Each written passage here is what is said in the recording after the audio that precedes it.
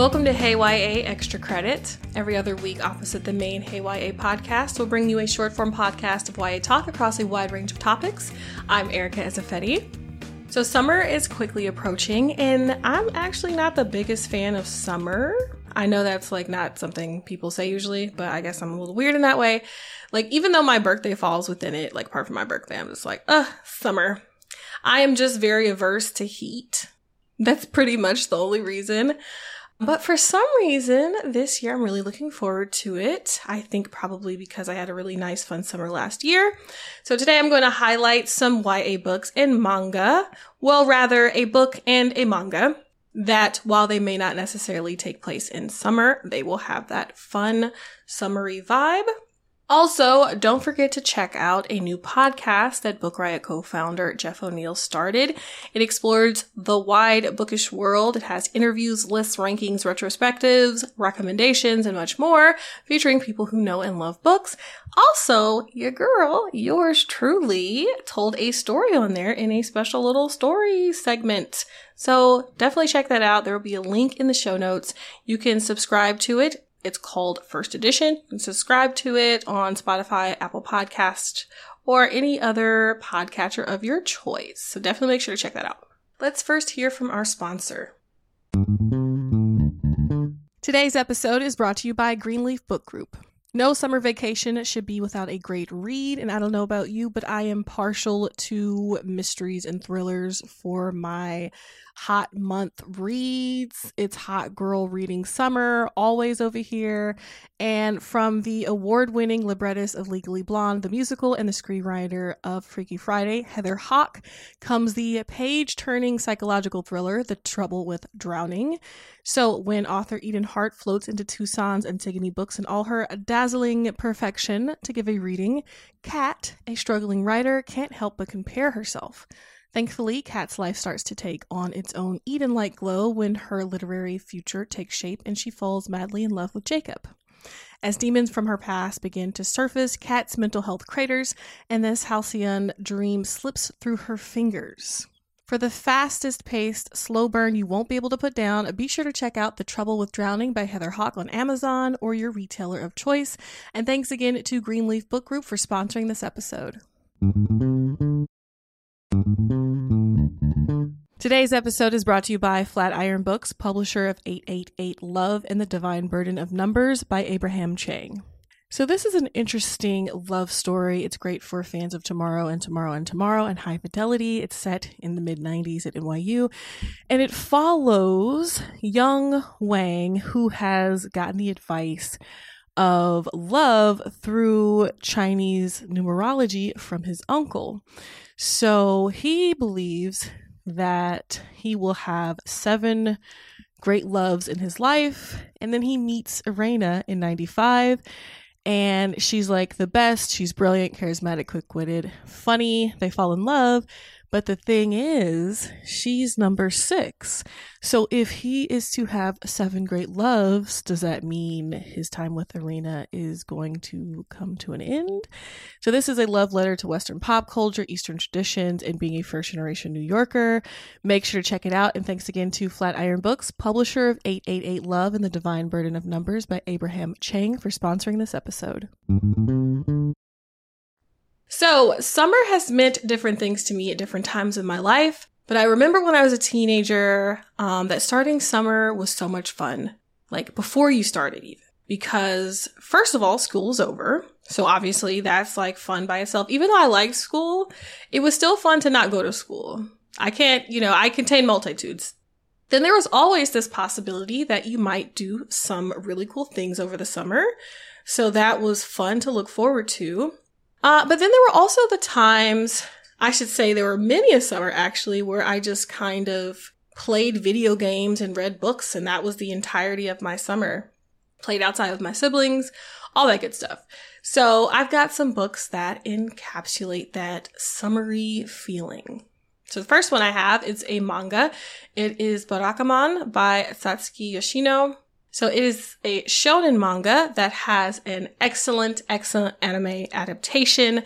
Oh, please read it and then watch the anime. Please do yourself a favor this summer or now or watch it twice, whatever. I can't tell you how to live your life, okay? Do what you want. So definitely pick this one up. It's about a young and talented calligrapher named Saishu Handa. So apparently, I say apparently because I knew nothing about the world of calligraphy before reading this, but apparently it is kind of unusual to be so young and to be a professional calligrapher. I believe Saishu is about 23 or so, if I recall correctly. So calligraphy is this very kind of like exact art form. And it was really cool to learn about it through this manga. Well, so Saishu is at an exhibition when an older curator or critic gives his opinion on Saishu's work. And it's not favorable, let's say. He tells Saishu that his work is giving textbook, but like not in a good way. It's giving like unoriginal. It's giving drab, essentially. And so I guess the logic for him told him to punch this man, which is terrible, obviously. So after hearing about this, Saishu's father sends him off to Goto Island for the summer to cool his head and get over himself, basically. So he sends him on this kind of like unofficial kind of exile. So when he gets to the island, he immediately sees how different the way of living is there compared to what he's used to. There are like no taxis, so he ends up hitching a ride into the village so he can get set up at his new temporary house. Once he gets to the village and meets the villagers, oh my God, there are so many precious interactions. Like, first he has to get used to them though. So the island and the village is very rural, so it has a very pleasant small town vibe, and the village characters' personalities are everything. They have so many different personalities and different kinds of humor, but the most rambunctious of them is this little first grade girl named Naru, who is one of the kids he finds playing in his house when he gets there. So as he's cleaning up, he tries to kind of like shoo her away, and throughout this series, he's like always like, how did you get back in my house? She always finds a way back in his house. It's so funny. So, but eventually he realizes that she is there to stay, and he just lets her be. And side note, y'all, but it really tickled me how the characters in this have basically what equates to a Southern United States accent, because again, it's a rural town. So my country self was just like all the more endeared, I guess, to them because it felt familiar because I'm from the South. And they also would just say funny things. For whatever reason, country people, rural living people always have funny phrases. That's been my experience. So the story is basically him living on this island, socializing, having fun with the villagers. He participates in different traditions of theirs. He becomes really close to them. And all the while, he's working on his calligraphy. But it's frustrating because the critic, the one he punched, okay, that guy's words are still in the back of his mind.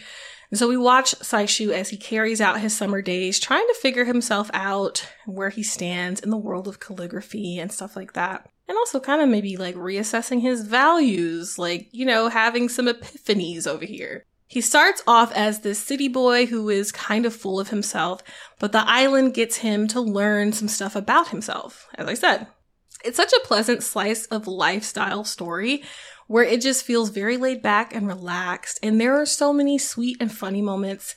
I really loved watching the anime for this last summer, and I probably will again this summer if I'm being honest. I'll probably reread everything. It's so good, so fun. I really liked it. Again, that's Barakamon by Satsuki Yoshino. Next, what I have is The Secret Summer Promise by Kia Brown. So Kia Brown, for those of you who may not know, has written before about her experiences being a disabled person.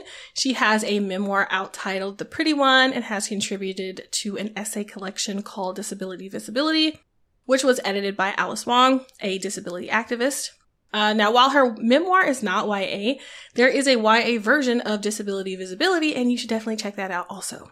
So now, The Secret Summer Promise is one I actually have not read yet, but I wanted to prioritize speaking about it today because it's coming out this June 6th. It has great disability, diversity, and queer representation. And it's from Kia Brown, whose resume I just shared with you. So, Kia's popping. So this book's gonna be popping too, you know what I mean? Plus, on top of all the pluses I just gave, I feel like the premise fits perfectly It perfectly captures that hopeful summertime energy that I was speaking about earlier, that I know so many others have had as teenagers.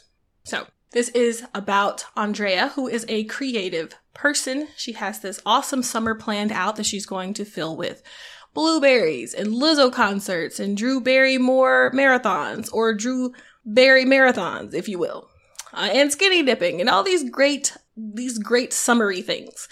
So she's trying to go all out this year because she didn't get to last year because she had cerebral palsy surgery. So now she's going to make up for last year while also having fun for this year. So she has a schedule, okay? She has to stick to the schedule. She has to have all the fun in a short amount of time.